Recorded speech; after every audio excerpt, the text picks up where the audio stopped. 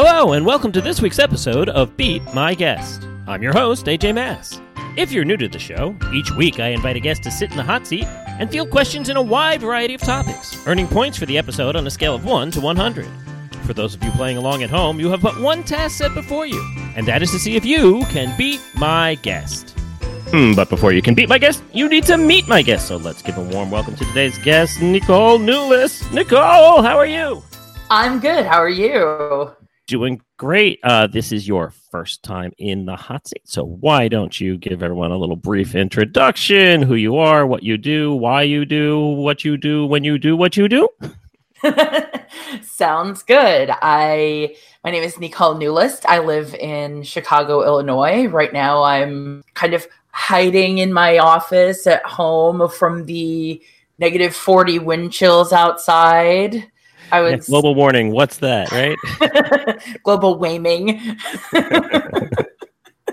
No, I was outside yesterday for a little while just because cabin fever, despite the weather, I wanted to get out of the house. And it's like, okay, I didn't die, but I totally understand why you're not supposed to be outside for more than 10 minutes at a time. What I do, I write about horse racing. I'm a freelance horse racing writer, and I'm also one of the chart callers during the spring meet at Hawthorne and the summer meet at Arlington. If you don't know what a chart caller is, which means if you're like 99.9% of people who don't obsessively follow horse racing, I write the official trip notes. It's basically I do kind of the box score of each of the horse races. When I'm not writing about horse racing, I'm doing a lot of trivia. I do like to go to pub quizzes. I like to play in Learned League.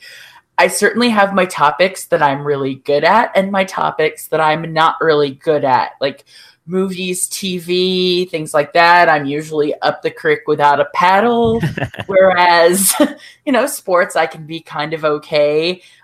Math is by far my highest percentage in Learned League. So math, science, I'm usually a little more serviceable about. But yeah, I have my things that are so my wheelhouse, and I have my things that so are not. Well, can't promise anything. We do tend to lean a little bit more pop culture-y, but we shall see how you do today. Let me explain for you the rules of the game, and anyone listening for the first time, fill you in on what goes on here. And if you are listening for the first time, where have you been? There are, as always, as usual, 4 rounds of 4 questions apiece. In each round, I will let you know the categories in order that we'll be using for that round. Before I read each question, you get to lock in how many points you wish each question to be worth. Get it right, you get the points. It is just that simple. And there's also going to be a halftime bonus worth 10 points at the end of the game. You get to field what we call the confidence question, a little bit of a twist this season. I will explain all of that when we get there. We cannot get there until it is now post time. I try and make you feel at home here. Thank you. Here are the categories we are going to be using for round 1. Kicking things off with music. Moving along to Fungo. Following that up with Mashup. And finishing up round 1 with what comes next. As always, as usual, point values available to you, Nicole, are 1, 3, 5, and 7. If you're ready to go, I will simply ask you, music, 1, 3, 5, or 7. I know music is one of those things that is either really good for me or really bad for me, but since Fungo, Mashup, and what comes next all have a certain lateral thinking aspect too that I'm even more hit or miss on than music. I know Andy Saunders and Jeremy Conman are probably going to be screaming no right about now, but I am going to go 7 for the music question. All right, 7 points for music. Good luck. And a reminder that this is our alphabet season. This week's episode, all the answers in some way, shape, or form will begin with the letter C. That could be the first word of a 2-word phrase, the last name of the person, first name of the person, both. But there will be at least one word in every answer, unless I state otherwise, that begins with the letter C. With that in mind, here we go with your 7-point music question. Good luck. Zelma Davis and Martha Wash were 2 of the 3 main vocalists in this 1990s hit-making machine. In 2003, the 3rd vocalist acquired the legal right to perform under what name? You said Martha Wash, and my brain started.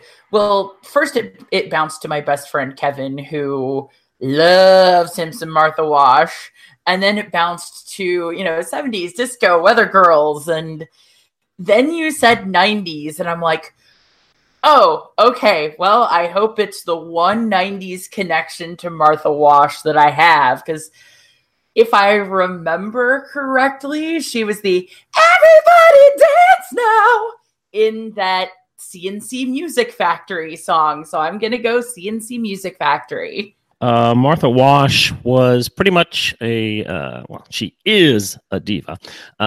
Pretty much she was the voice of 90s music, being in many groups. Black Box used her all the time. Strike it up!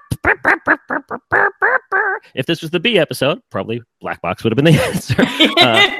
There was issues in terms of the record label and the music videos not really wanting to use her body image, and so they got a young thin girl and didn't replaced her, and they didn't even say that she was singing, and there were a lot of issues there, but she eventually sued them and got the rights to appear and get, more importantly, get the profits from that.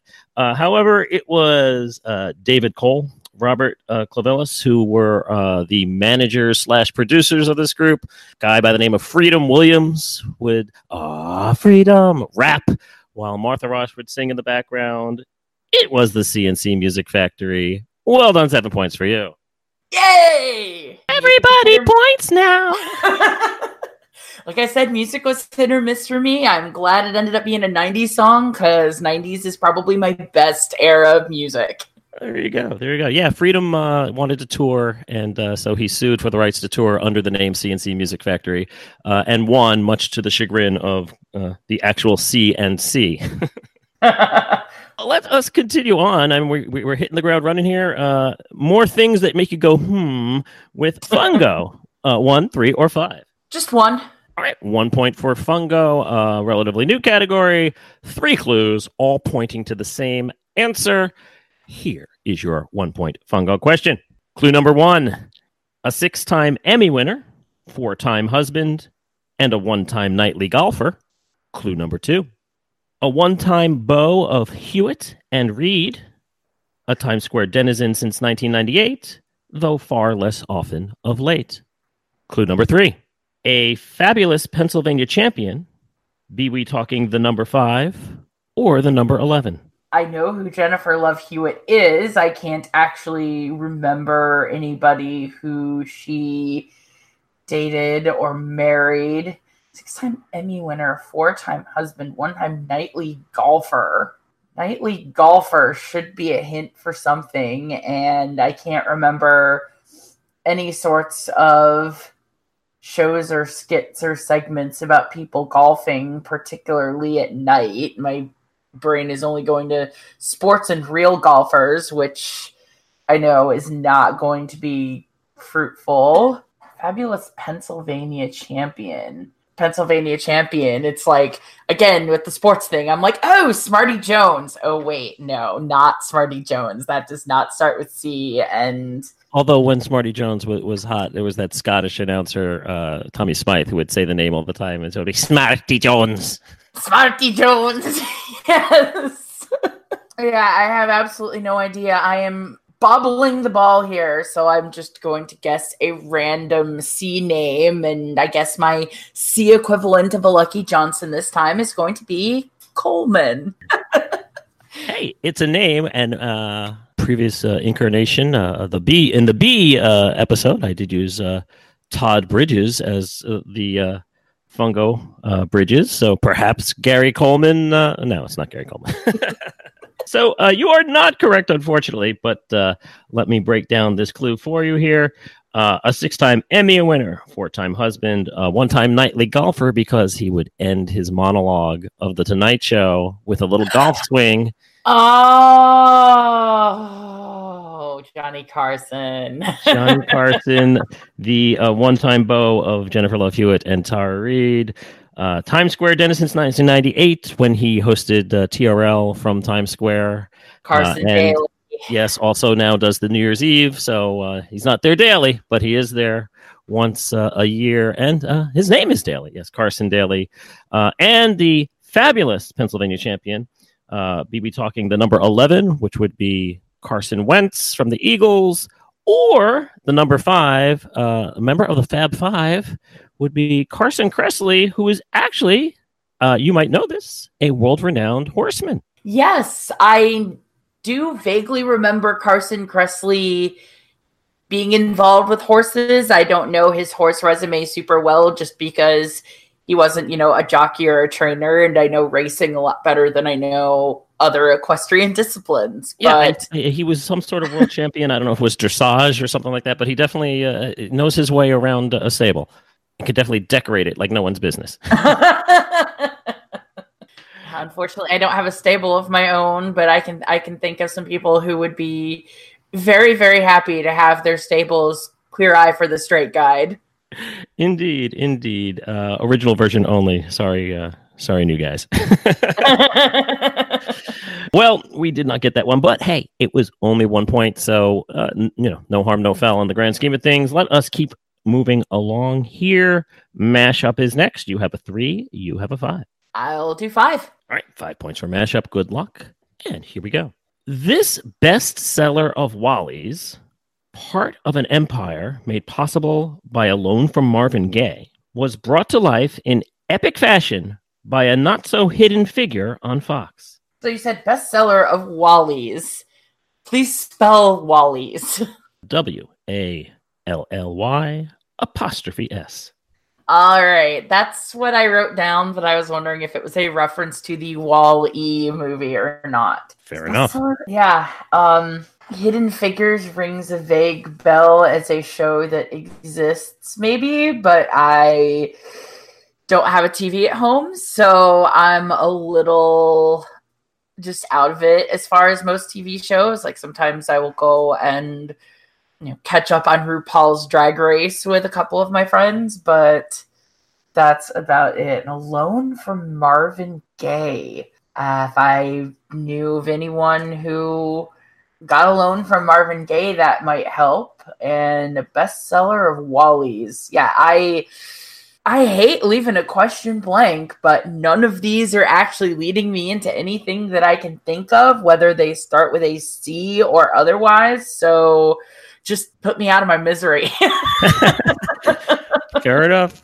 Yeah, the thing with the mashup is it's hard to take a stab at it under most circumstances because it is a puzzle where the pieces will fall right into place and you'll be like, aha, eureka! And if you don't have that eureka moment, then you have a Fifi O'Hara moment. See, I can call Drag Race you right back.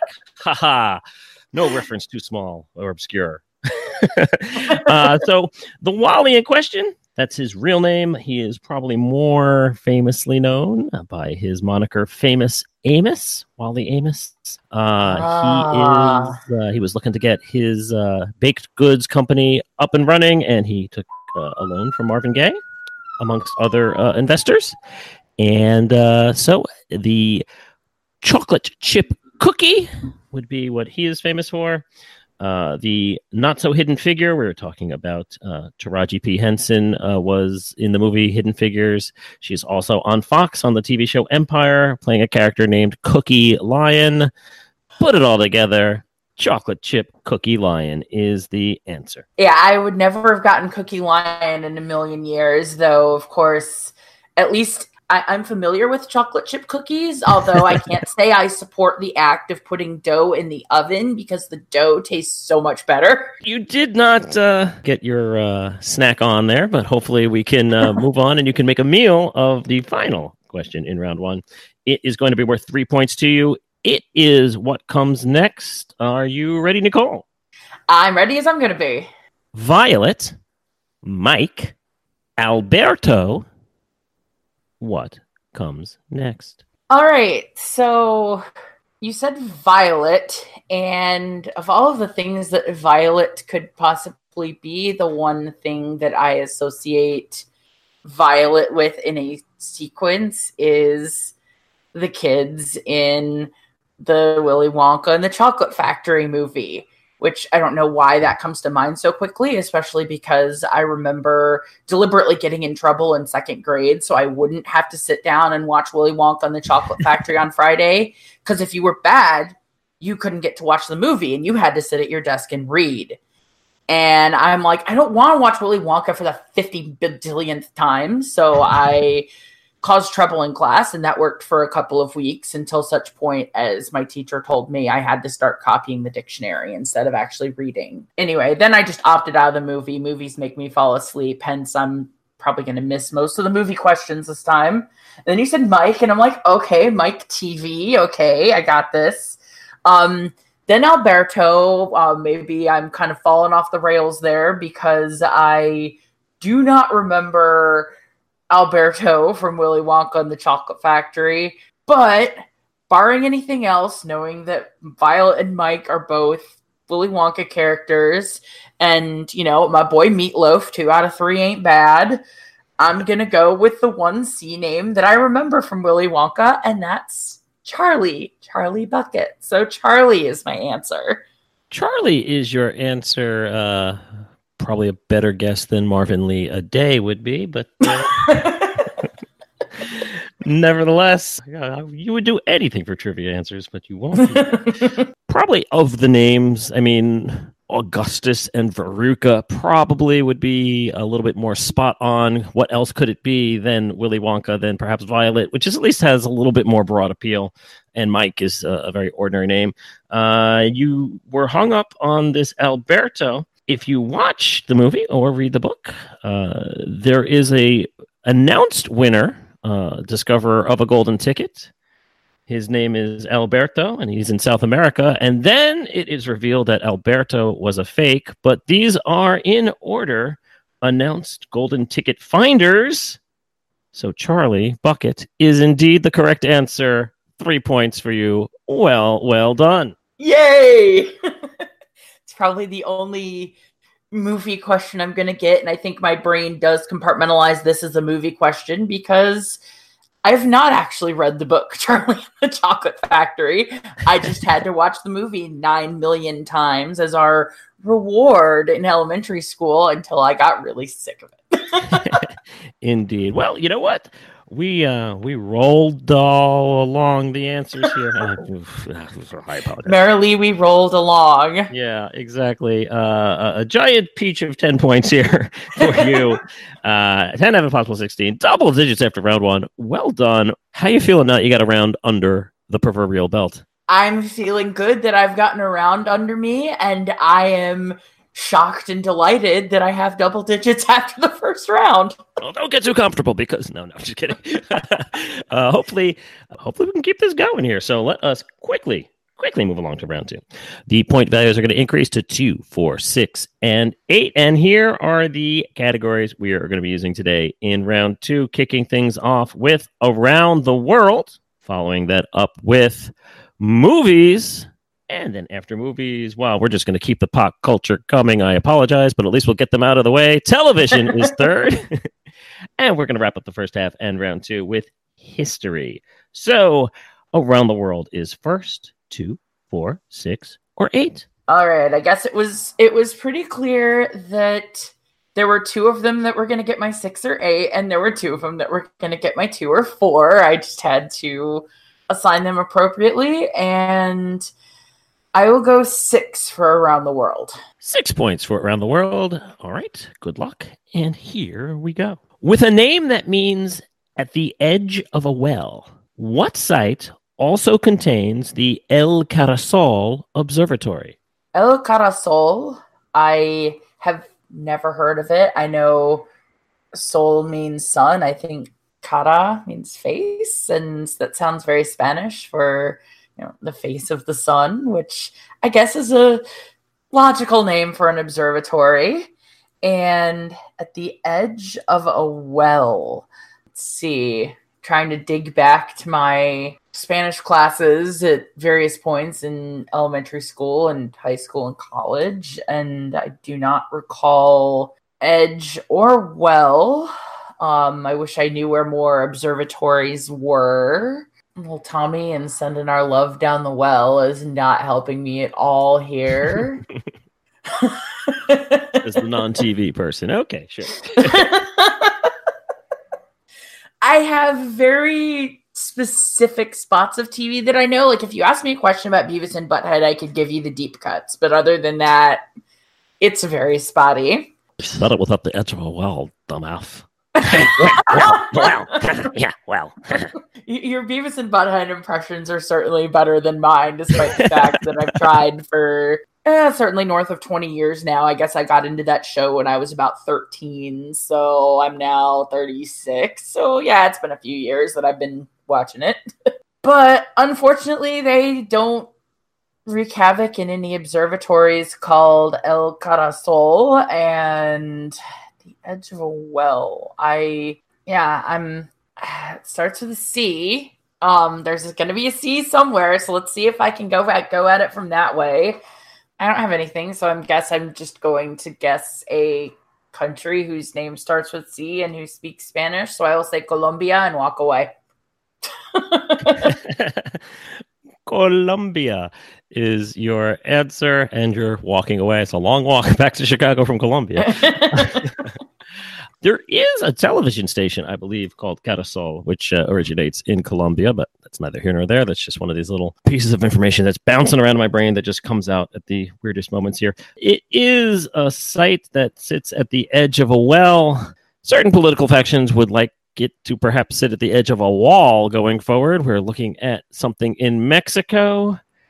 These are the ancient ruins of the Mayan civilization, known as Chichen Itza. Chichen Itza. Yes, that was the site we're looking at. And an ancient observatory called El Carasol sits there and is part of the site. I had no idea that there was an ancient observatory at Chichen Itza. I learned something today.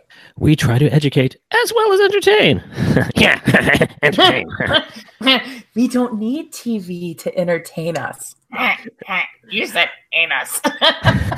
Oh, dear. That is a real Beavis and Butthead quote. Indeed. I promise that when we get to television, cornholio will not be the answer. Movies is next.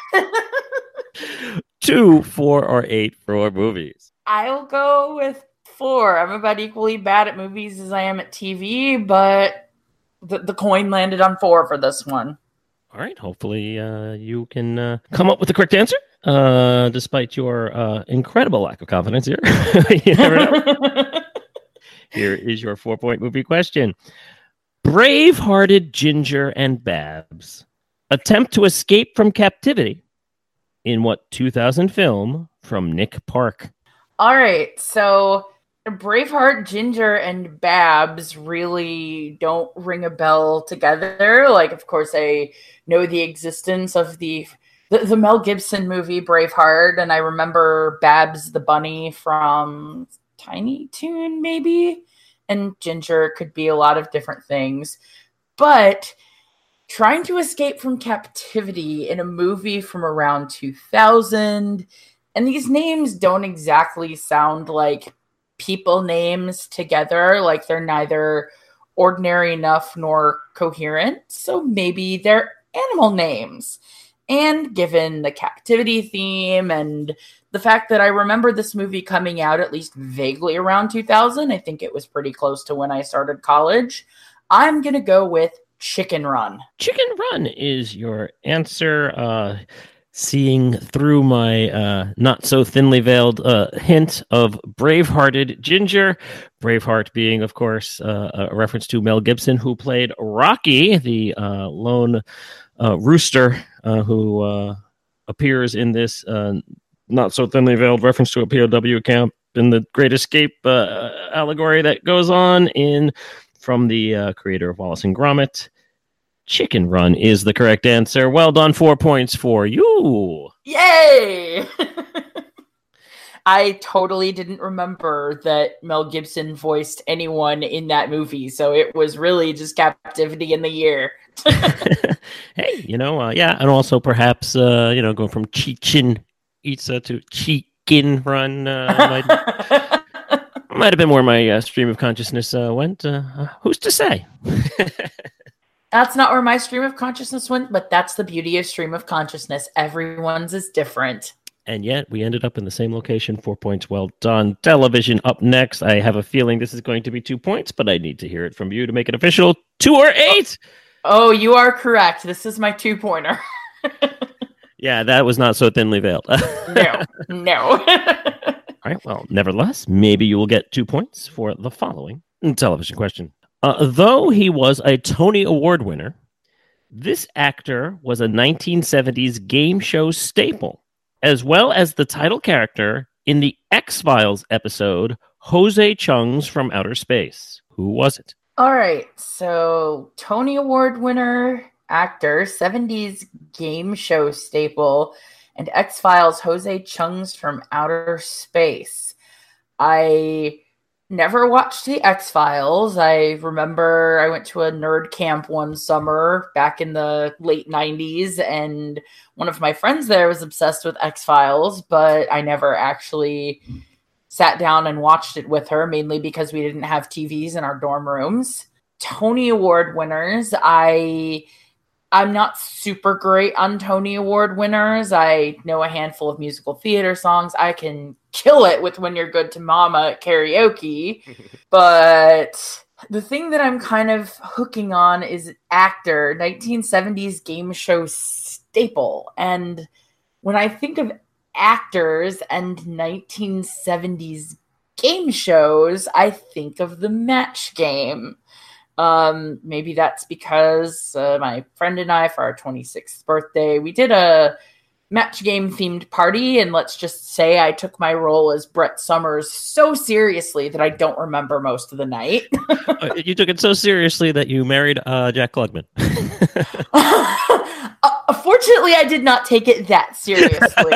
I just... Yeah, no, unfortunately, I did not marry Jack Klugman. Although, again, with the random things that you can tie back into horse racing, Jack Klugman bred racehorses. And perhaps his best and most famous one was one he named Jacqueline Klugman. How apropos.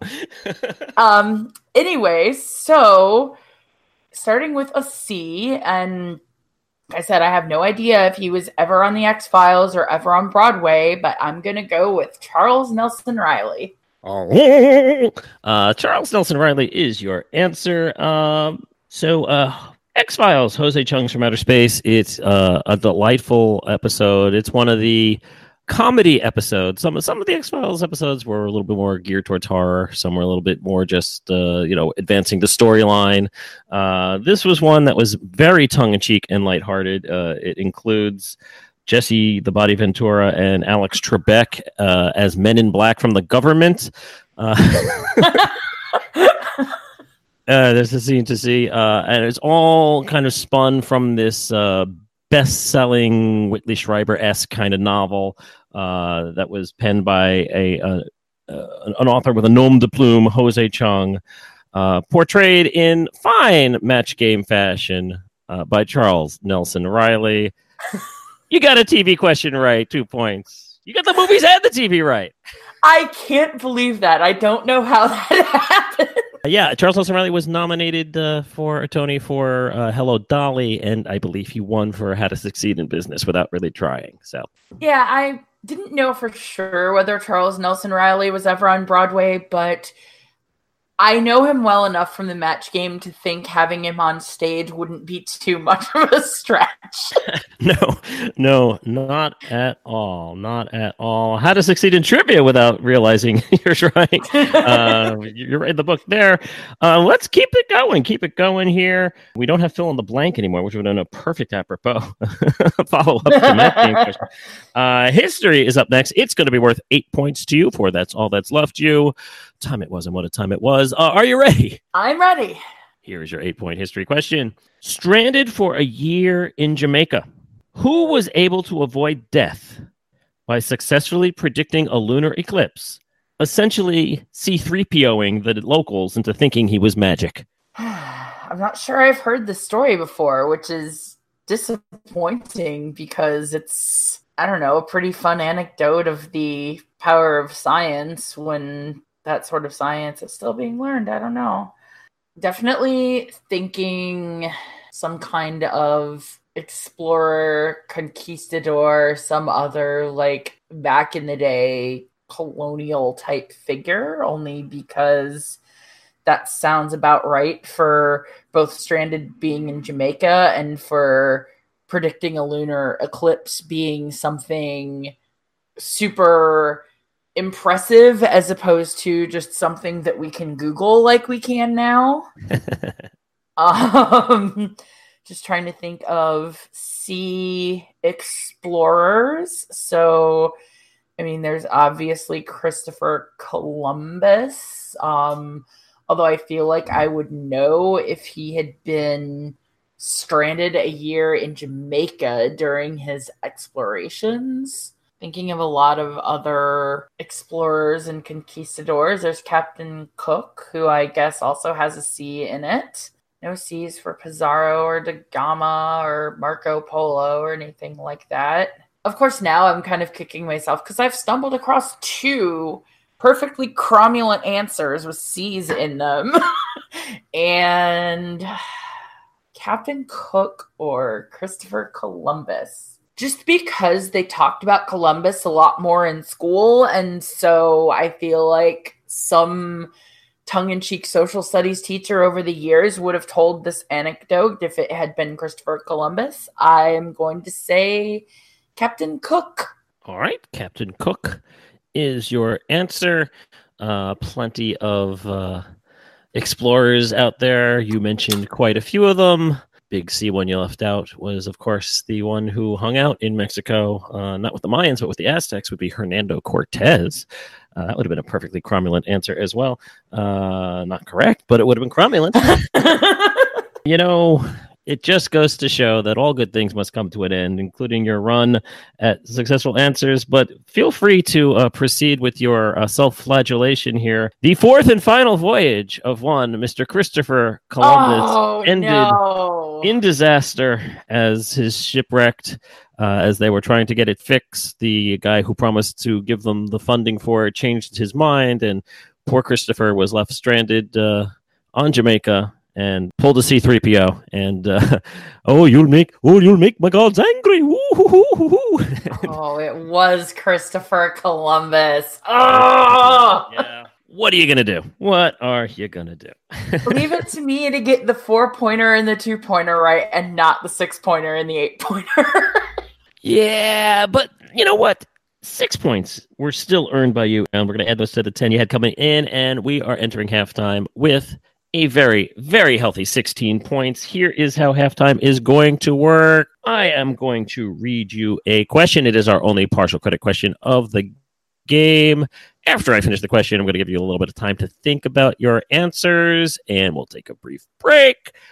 Return from the break. Hopefully you can correctly get points for answering the following question. Here it is. According to the United Nations, there are 22 countries and dependent territories that start with the letter C. China is far and away the most populous of these nations and territories.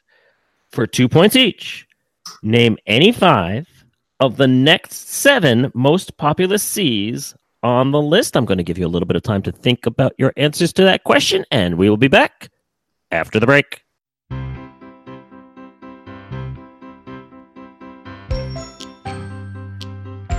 If you'd like to support Beat My Guest, helping to make more episodes like this possible, please consider becoming a patron, just like Madeline, Andy, Asha, Heather, and many others who have joined since the start of the season.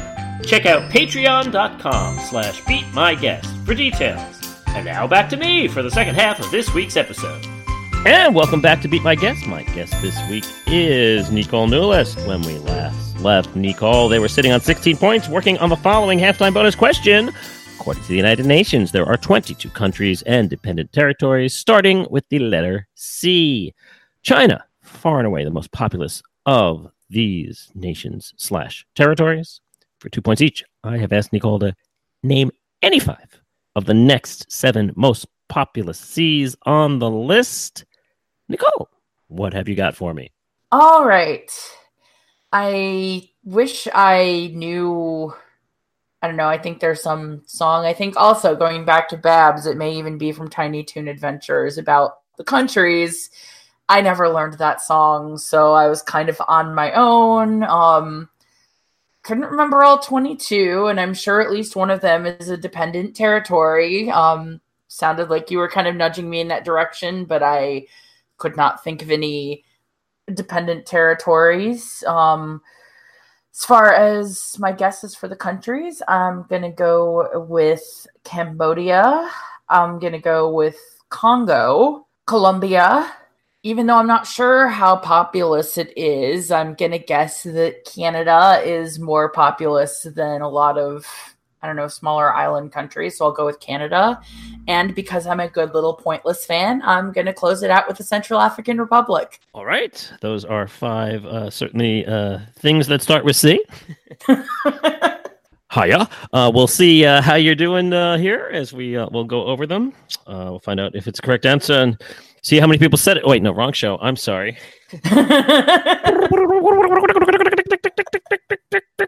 Oh. Yeah, I get the reference. Anyway. So I think the easiest way to do this would be to start at number 8 on this list and work my way up towards number 1, where, of course, we know number 1 is China at 1.4 billion people. Not even close in terms of anyone approaching that. Number 8 on our list with 15 million approximately people. We're going to round here because, when you count people, there's odds there's going to be some problems, with some hanging Chads. Chad is indeed in 8th place here. In 7th with 16 million people. It is in South Asia. It is Cambodia. 2 points for you. Well done. Yay! Moving on to South America for 18 million people. It's a very thin country, kind of doing a little late night snuggle with Argentina. We're talking Chile. That was on my list. I just didn't think it was quite that populous. Nice. Indeed. 25 million. We have a basic tie here between African nations Cameroon. And yes, the official name is in French, so Côte d'Ivoire counts as a C for United Nations purposes. I was trying to think of more African countries and probably would have gone with them if I had thought of them. Number 3 on the list, 37 million. No wall needed to keep them from coming into our nation. We are talking about our lovely neighbors to the north, Canada. 2 points for you. Well done. It's actually more than I thought lived in Canada. Yeah, but they're all like in Toronto. And at number 2, 49 million. It is the Philippines. No. I mean Colombia. Hooray! Colombia. I did a Steve Harvey there. It's a callback. Excellent job. You got 6 points out of a possible 10. Added to the 16 you had coming into halftime, meaning you're leaving halftime with 22 points. After Chad, the next 5 nations on the list, just for grins, were Cuba, Czechia, a.k.a. the part of Czechoslovakia that isn't Slovakia, Congo, Costa Rica, and, of course, your favorite pointless answer, the CAR. I actually had all 5 of those on my list. Indeed. Including Czechia, written as Czechia and not the Czech Republic, because I know that's the short form they want us to use now. It's all Eswatini. Excellent job, 22 points. We are heading into the second half. Round 3 is up next. Point values are going to stay the same at 2, 4, 6, and 8, but the categories, they'll be a-changing, and here's what they'll be a-changing too. Kicking things off with Who Done It, followed up with Sports. Moving along to everybody's favorite new category, only in Florida. And we are going to wrap up round 3 with Science. Science! So, Who Done It? 2, 4, 6, or 8? 4. All right, 4 points for Who Done It. Listen to the following little tidbit about somebody and tell me who done it. Who left Allie, Normani, Dinah, and Lauren in a lurch back in December of 2016? Perhaps because her heart was no longer in it, and she did not want to be taken back. Allie, Normani, who, and Lauren? Dinah, as in someone's in the kitchen with. So these names are not sounding familiar. In 2016, I mean, for lack of a better anything, I'm trying to think of like girl groups because this sounds like it might be some kind of like girl group singing group. Unfortunately, my knowledge of music past about 2003 or 2004 is a big gaping hole. Let's see, Allie, Normani, Dinah, and Lauren. Maybe I can think of some kind of a recent singer whose name starts with C. Pretty sure it's not Cardi B. There's that Camille something who sang that Havana song that was all over the radio last year. Like, I could not walk into a bar without hearing that song playing. Can't remember her last name, though, although I believe it also starts with a C. Yeah, I got nothing. So at least since I know it starts with a C, I'm just going to say Cardi B and walk away. All right, Cardi B and walk away. I do know that she was originally going to call herself Bacardi and then flipped it, which is where Cardi B comes from. So Allie, Normani, Dinah, and Lauren, 4 out of 5 members of a girl group. You are correct. That girl group in question is called Fifth Harmony. One member decided just before Christmas in 2016 that I think I'd rather just be a solo artist. I said that her heart was no longer in it. Havana, na, na, na. You were right there dancing all around it. It is indeed Camila Cabello. Yeah, if I had been able to remember her last name, I would have stuck there instead of Cardi B, but I figured you'd need a last name, and I mean, I had no idea that she'd been in any kind of girl group, so I'm surprised I was that close. Yeah, Camila Cabello. No points there. But you know what? Plenty of time left in round 3, and we can just put that in our past, much like the Cuban Missile Crisis. Sports is up next. 2, 6, or 8? 6. 6 points for sports. Good luck. And here we go. Before LeBron James helped bring home an NBA title in 2016, which Ohio team was most recently the winner of a major professional sports championship? All right, now I'm just brainstorming Ohio teams, and it had to have been a really long time ago because I don't actually remember any Ohio teams winning professional sports championships. I jotted down the Columbus Blue Jackets, although I'm pretty sure they have not existed long enough to actually win a hockey title. I remember the Cincinnati Bengals being at least good for a while with Boomer Esiason, although I don't actually remember them winning a Super Bowl with Boomer Esiason. The Cleveland Browns, I just remember being bad. Cleveland Indians and the Cincinnati Reds, I mean, those are kind of the two that I'm leaning towards, only because I don't remember either of them winning a World Series, although perhaps they have, like, back in the day. Yeah, I'm going to go with the Cleveland Indians. Cleveland Indians is your answer. Certainly, LeBron James brought a championship to Cleveland in the form of the Cleveland Cavaliers in 2016, and it was quite the drought in terms of basketball. You know, Cleveland Cavaliers never really done anything. In terms of baseball, you had the Indians recently making the World Series against the Chicago Cubs, and both of them had been non-winners for an extremely long time there. So Cleveland, not exactly a city of champions before LeBron got involved. Browns, no. It's the beauty of Ohio is that almost all of their major cities start with C, which makes this not a very easy throw the dart kind of thing there. Yeah, Cincinnati Bengals, yeah, Boomer. They were good with Boomer. They were good with Ken Anderson. In 2008, little team that plays a little sport called soccer. It's pretty big around the world. Oh, the Columbus Crew. Yes, the MLS Cup was won by the Columbus Crew in 2008, and they were the most recent winner of a major professional sports championship. Don't at me, people. MLS, it's Major League Soccer. It's a major professional sports championship. In 2017, the Major League Lacrosse champion was the Ohio Machine. So Ohio has won since LeBron, but that doesn't count because I said prior to, and Ohio Machine does not start with a C. Columbus Crew is the answer I was going for here. All hail Brian McBride. I wish I had thought of soccer. I completely agree. I mean, Major League Soccer is the top-level American soccer league. I just was stuck in that box of the quote-unquote four major sports. I think if I had thought of the Columbus Crew, I'd be like, well, all of these other teams I've listed have been bad, so... Indeed. It was, it's been a bit of a thirsty sports fan base, to be sure. I cannot give you the points there. I'm hoping we can turn things around here. I don't like the direction in which we are headed.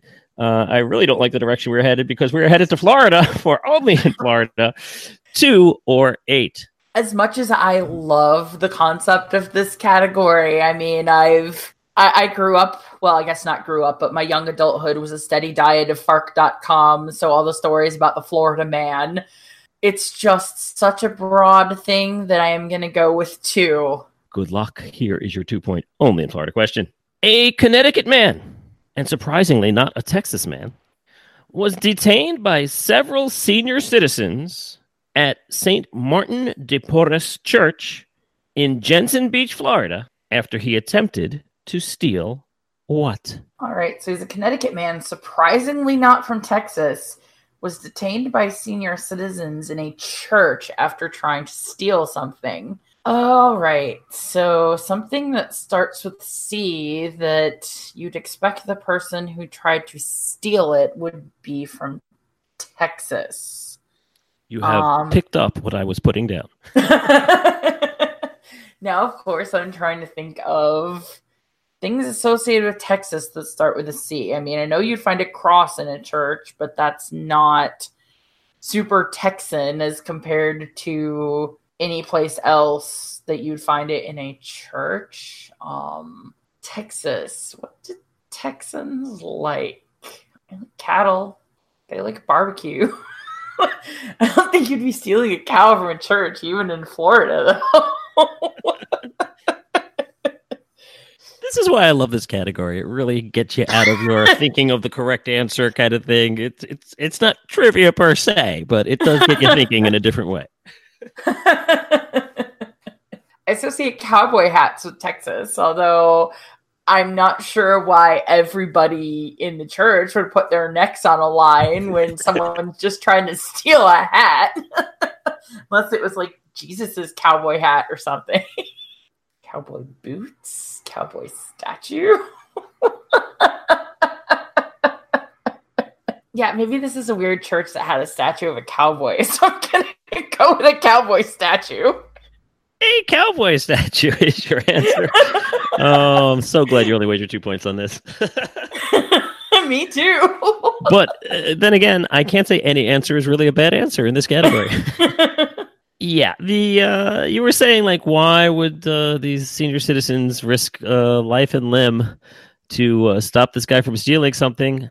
Even after you hear the answer, I think you're going to be asking yourself, why did senior citizens decide to risk life and limb to try and stop this guy from stealing something? This was a Catholic church, and he joined the line. He got up to the priest and then turned to walk away. And the priest basically said to him, like, hey, where are you going? Don't you want to take communion? And he said, no. He just grabbed all the wafers out of the guy's hands and made a run for it. We were talking communion wafers, a.k.a. the body of Christ, a.k.a. Corpus Christi. Oh. Now, here's the fun for no points second portion of our game. How many wafers do you think he was charged with stealing? And don't get me started on how we're going to assess value. But yeah, how many wafers? I can imagine there being quite a few, although not too many. So I will say 400. Yeah, I mean, if he had taken like the whole wafer supply for the next few weeks, perhaps he was arrested and charged with causing a commotion by taking 15 communion wafers.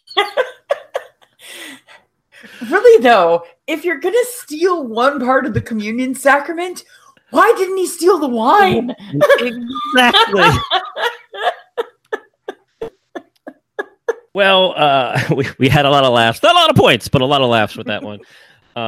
Science is up next.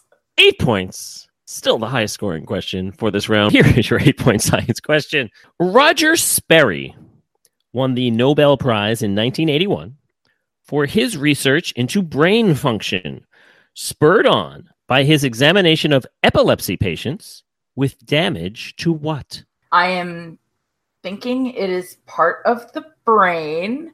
Of course, like the Ohio sports question, there are lots of these that start with C.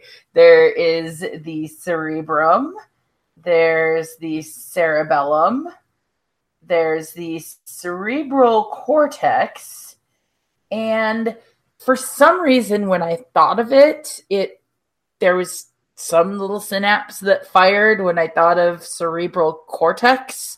So, like when I thought of epilepsy and cerebral cortex, that might not be right. But since all I really have is that gut instinct to go on, I'm going to stick with my gut. I'm going to say cerebral cortex, and I'm going to walk away. So yes, brain function should trigger a whole bunch of C words in your mind, literally in your mind, as that is a prevalent letter, as it turns out, in terms of brain function. The thing with the epilepsy patients is that they found that part of what causes the seizures is communication that is going on between the two hemispheres of the brain that can be lessened by a little snip or damage to the part of the brain that connects those two hemispheres. We are talking about the corpus callosum. Ah, yeah, I was never going to get that. I have not heard of the corpus callosum, and now I know another part of the brain. Yeah, and it's the thin membrane that kind of like helps that left brain to communicate with the right brain. And Roger Sperry did a whole bunch of analysis, and that's how we now have the definitions of left brain individuals with, creativity versus logic in the right brain. And, he kind of was able to determine where all of these functions lie on which side of the brain. And if I had ever heard of the corpus callosum, maybe I would have gone to that from Corpus Christi in the last question. Ding, but ding. I've never heard of it. We're just going to snip that entire round out of our memory here. Not that it would affect my score in any way, shape, or form. Yeah, but you know what? 22, still a solid score, and we luckily still have the highest scoring round left on our plate, as is always the way. Round 4, 3, 5, 7, and 9 are the point values available to you. We've got 4 regular categories left, and here they are. Starting things off with audio hodgepodge, which admittedly is a bit of a lifestyle. We're going to move along then to analogies, follow it up with potpourri, and we are going to wrap up round 4 and the second half with literature. First things first, audio hodgepodge, 3, 5, 7, or 9. I'm going to go with 3 for audio hodgepodge.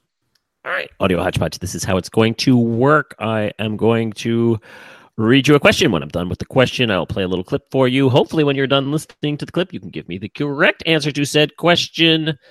And here is said 3-point question of which I speak. I'll be quiet so that you can try to identify the speaker in this clip. When we come to realize that the yearly expenses of the governments of this country, the stupendous sum of about $7,500,000,000, we get $700 million is needed by the national government and the remainder by local governments. Such a sum is difficult to comprehend. It represents all the pay of 5 million wage earners receiving $5 a day, working 300 days in the year. All right, so this person is talking about how much money it takes to run a government, and I assume it's kind of back in the day because of the whole $5 a day bit. Couldn't do a whole lot with $5 a day nowadays. I'll be quiet. Okay, so I'm going to loop back to that whole I'll be quiet. Just given the amount of money and the kind of old school quality of the recording, I was thinking early 20th century anyway, and I'll be quiet leads me to a C president, Silent Cal Coolidge. So I'm going to go with Calvin Coolidge. Calvin Coolidge is your answer. Much like our journey through Ohio and the brain, certainly there are plenty of C presidents that you could come up with in a small window here. You know, you got your Chester Arthur, you've got your Grover Cleveland, certainly would be on the line here. However, the first president to be filmed with audio, you just listened to a riveting portion of said speech, was one known for his taciturness and not his loquaciousness. Yes, big words to say. This is indeed Calvin Coolidge. 3 points for you. Well done. Yay! What's funny is you mentioned presidents, and my first thought was maybe president is too easy, and I'm trying to think of economists, and I was not thinking of any economists during that time period whose name started with C. So then I fell back on presidents and looked at I'll Be Quiet, and it's like, okay, this is falling together. Yeah, sometimes all the pieces just kind of land properly there, and just be glad I didn't play the rest of that speech because it goes on for some time. Oh, I would have gotten a really good sleep, though. And another thing, we have the best elevators, and the best words I use, the best words. You know words. You have the best words. Bigly, very bigly. All right, we are going to move along.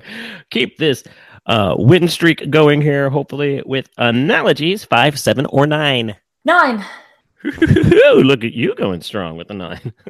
Good luck to you. Here is your 9-point analogies question. Pavel is to Alina Casanova as Valerie is to who?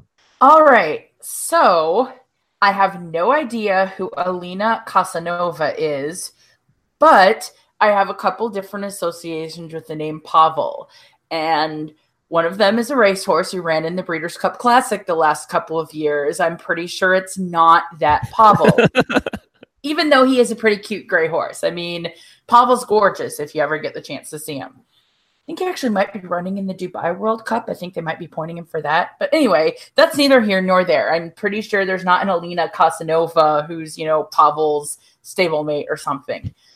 But Pavel and Valerie both strike me as, I know of hockey players named Pavel Bure and Valerie Bure.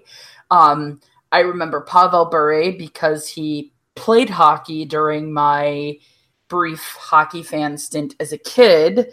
And I know Valerie Bure because he married DJ from Full House, Candace Cameron. And that's what I'm going to go with, Candace Cameron. Candace Cameron is your answer. I really have nothing to add to this conversation whatsoever because no, Alina Casanova is not a mare who hangs out with Pavel. Although one could say that she is the stablemate to Pavel. I mean, they are married, so that's the term that the kids use today. Well, then go for it. Yes, we are talking about the hockey's Bure brothers, Pavel and Valerie. Pavel, probably the more famous hockey player of the two, but I would say certainly to American sitcom viewers, cut it out. Introduced to Valerie by Dave Coulier, his Full House co-star, Candace Cameron. You are correct. 9 points. Well done. Yay! I knew I was rolling the dice putting 9 on analogy because those can kind of be you either know it or you don't, but I wasn't feeling as confident about any of the other categories, and I'm glad it worked out for me. As am I. Well done. 2 for 2 in the round. Let's see how we do with question number 3. It is potpourri, 5 or 7. 7. 7 points. Potpourri, good luck. And here is your question. Whole grain corn, sugar, cornmeal, corn syrup, canola oil, cocoa processed with alkali, red number 40. Yellow number 5 and 6, blue number 1. These are the primary listed ingredients of what General Mills product? All right, so General Mills definitely leads me to a cereal. the corn and corn syrup and sugar and canola oil is probably the base of the cereal, bready skeleton of it, if you will. Red number 40, yellows 5 and 6, blue number 1, and cocoa processed with alkali. So I'm thinking that it is at least a chocolate cereal in part because of the cocoa. The colors are kind of throwing me off because I'm thinking, oh, maybe it's like Trix or something because it's colored, but I don't remember Trix being chocolate cereal, and also it doesn't start with a C. There are a couple of chocolate cereals that do start with C. There's Cocoa Puffs. I'm cuckoo for Cocoa Puffs. And Cocoa Pebbles. It might help me if I remembered what cereal company made each of these cereals, but maybe the red and the yellow and blue kind of mixed together to make the cereal a little more brown, because there's not that much cocoa in it. And I'm going to say that I'm, in fact, cuckoo for Cocoa Puffs. That is my answer, Cocoa Puffs. Cuckoo for Cocoa Puffs is your answer. So you are absolutely correct that we are talking cereal here. And, that's what all the grain, corn, and all of that good stuff. It's a sugary cereal, so it's going to be one of those sweet confections. The thing that makes this cereal stand out from other General Mills products, such as Cocoa Puffs, is the fact that those colors are there so that they can dye their little marshmallows into the proper brown color that comes from everybody's favorite monster cereal, Count Chocula. Okay. Count Chocula. That makes sense. I forgot about Count Chocula. I also would not have known that Count Chocula had marshmallows in it. I never liked marshmallow cereals very much. I was more of a toast person than a cereal person growing up. And when I ate cereal, I don't know, I must have been a dullard or something. I wanted plain shredded wheat, like not even that frosted mini wheats malarkey. Give me plain shredded wheat. Like I want my cereal to taste like a cardboard box. You wanted Kix. No, I wanted shredded wheat. Same type of bland. It's Kix is just Trix without the colors. Yeah, Kix is kind of it's bland corn puffs. I don't know. I liked the strings of wheat as opposed to the corn. But yeah, definitely the same like bland idea. Very good, very good. I said it's everybody's favorite monster cereal. It is not my favorite monster cereal. I'm a Blueberry fan, but get my box every year. All right. Well, all good things must come to an end. Unfortunately, your run of success came to an end, but fear not. One last question in regulation. It is going to be worth 5 points. It is going to be literature. Are you ready? I'm ready if I've read the book. Well, I can't promise that, in the other room, I'm going to start showing the Willy Wonka movie so you can catch up on your reading. But we shall see if you can catch the correct answer to this question. Master of Doublespeak. This character is the primary nemesis of Yossarian in the classic novel Catch-22. Who is he? Master of Doublespeak. Like, I know Doublespeak is a thing in Catch-22. And the problem is I've never actually read Catch-22. Question is, can I come up with a character from Catch-22 whose name, or at least part of said name, starts with a C? This is double plus ungood. Not even sure if that's the right book. But it's still double plus ungood. Yeah, I've got nothing, and so yeah, I don't know. Charles Barkley. Charles Barkley. The round amount of rebounds. And also the master of doublespeak. I don't know. Oh, it's terrible. That answer was terrible. It was terrible. Nicole, that was terrible. It was terrible. So you said you've never read Catch-22. I think I've started Catch-22 like 5 times. I heard so many good things about it. I was a fan of MASH growing up, and they said, oh, well, if you like MASH, then please, Catch-22 is so much better. I just cannot get through this book. I could not get through more than a couple of chapters. There's a character named Major, and every time they put his name down, they write the full Major. There's a character whose name is Major Blank. They don't know his first name, so they just put a line Major across for Blank. I mean, he's got a last name, but there's that blank, right, that breaks up the text. And I just never was able to get through this dense book. I'm not I know there's a character named Snowden in it, which is supposed to be kind of ironic given Edward Snowden and the whole thing that's going on with him. But no, I know very little about other than the fact that the first line of the book is something about Yossarian falling in love with the preacher. But his nemesis throughout this book, not only is he the master of doublespeak, but he's a double C, which, of course, why wouldn't I not choose a character with a double C? Colonel Cathcart. The car! The car! The car! That's for all you Fish Called Wanda fans out there. Colonel Cathcart is the answer. No points for you on that one, but hopefully I've educated as well as entertained. You have educated. I have never heard of Colonel Cathcart, and now I at least have that name somewhere in the recesses of my corpus callosum. Indeed. 12 points in that round. Even though you did not get the last 2 right, you did get the first 2 right. A fine 50%, and of the appropriate point values to get 50% of the points as well. We're going to add those 12 points to the 22 you had coming into round 4, and that means you have 34 points. A very healthy score. And we are not done just yet, Nicole. We are going to go into the confidence question. Your last chance to try and improve your final score. Only one question is before you. Only one answer is required. I will give you the category, and you must wager between 1 and 10 points. Get it right. I will happily add it to your score, but get it wrong. It's dictionary duty for you, my dear.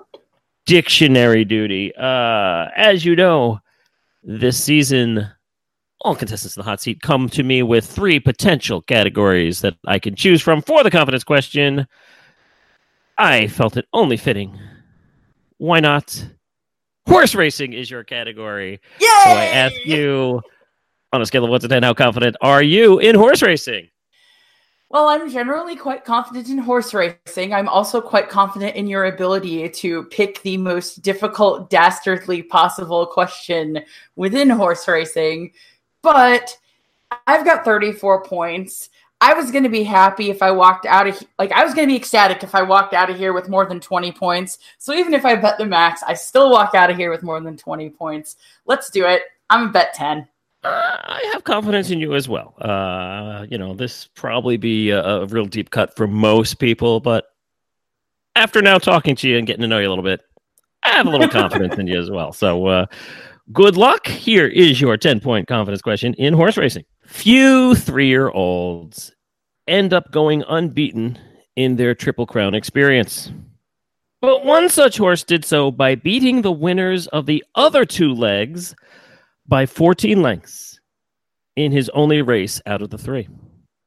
Who was this stud who lived to the ripe old age of 23?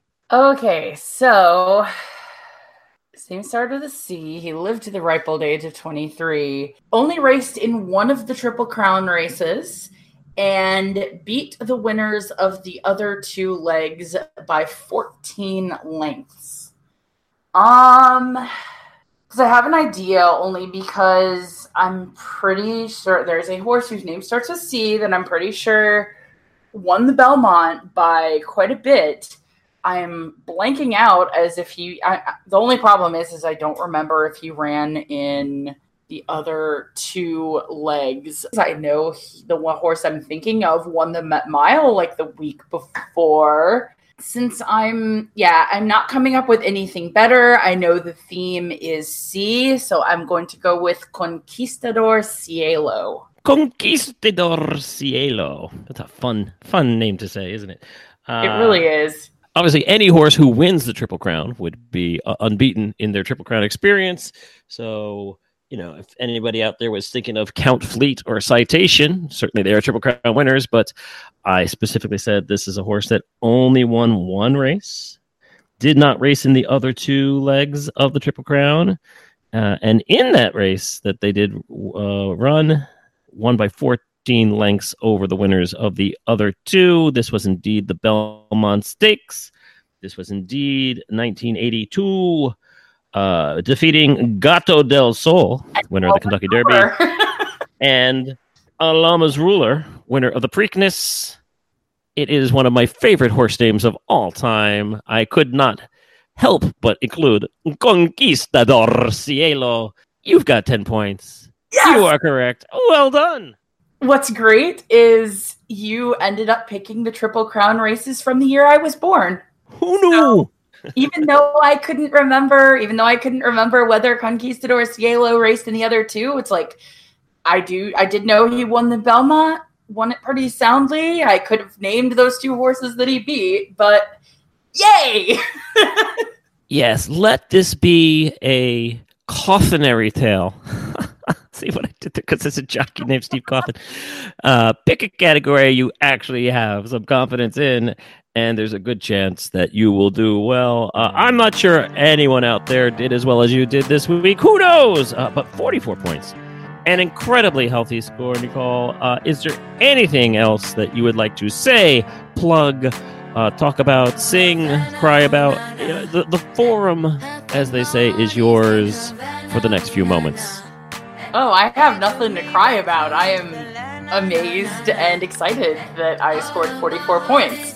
As far as things to plug, in keeping with the theme of the letter C, I'm on the board of an organization called Canter Chicago, and we work with trainers to list horses who are retiring and then work to market them to people who are looking for riding horses, sport horses, jumping horses, just all kinds of things that retired thoroughbreds can do. So if you're in the Chicago area and you're looking for a horse, please visit Canter USA is the website, and then just go under Canter Chicago.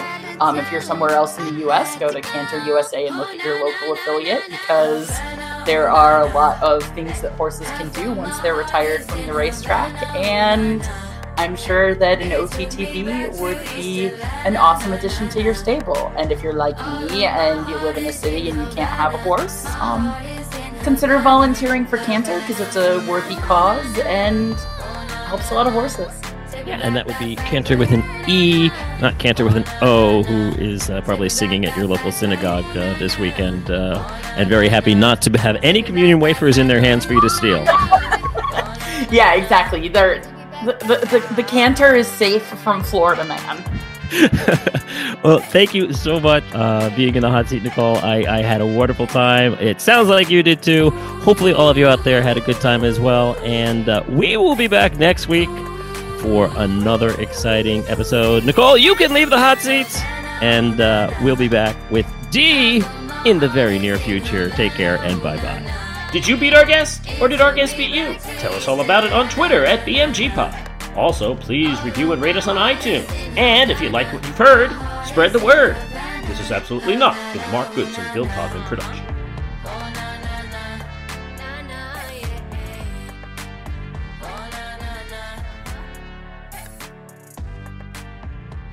Cookie starts with Z!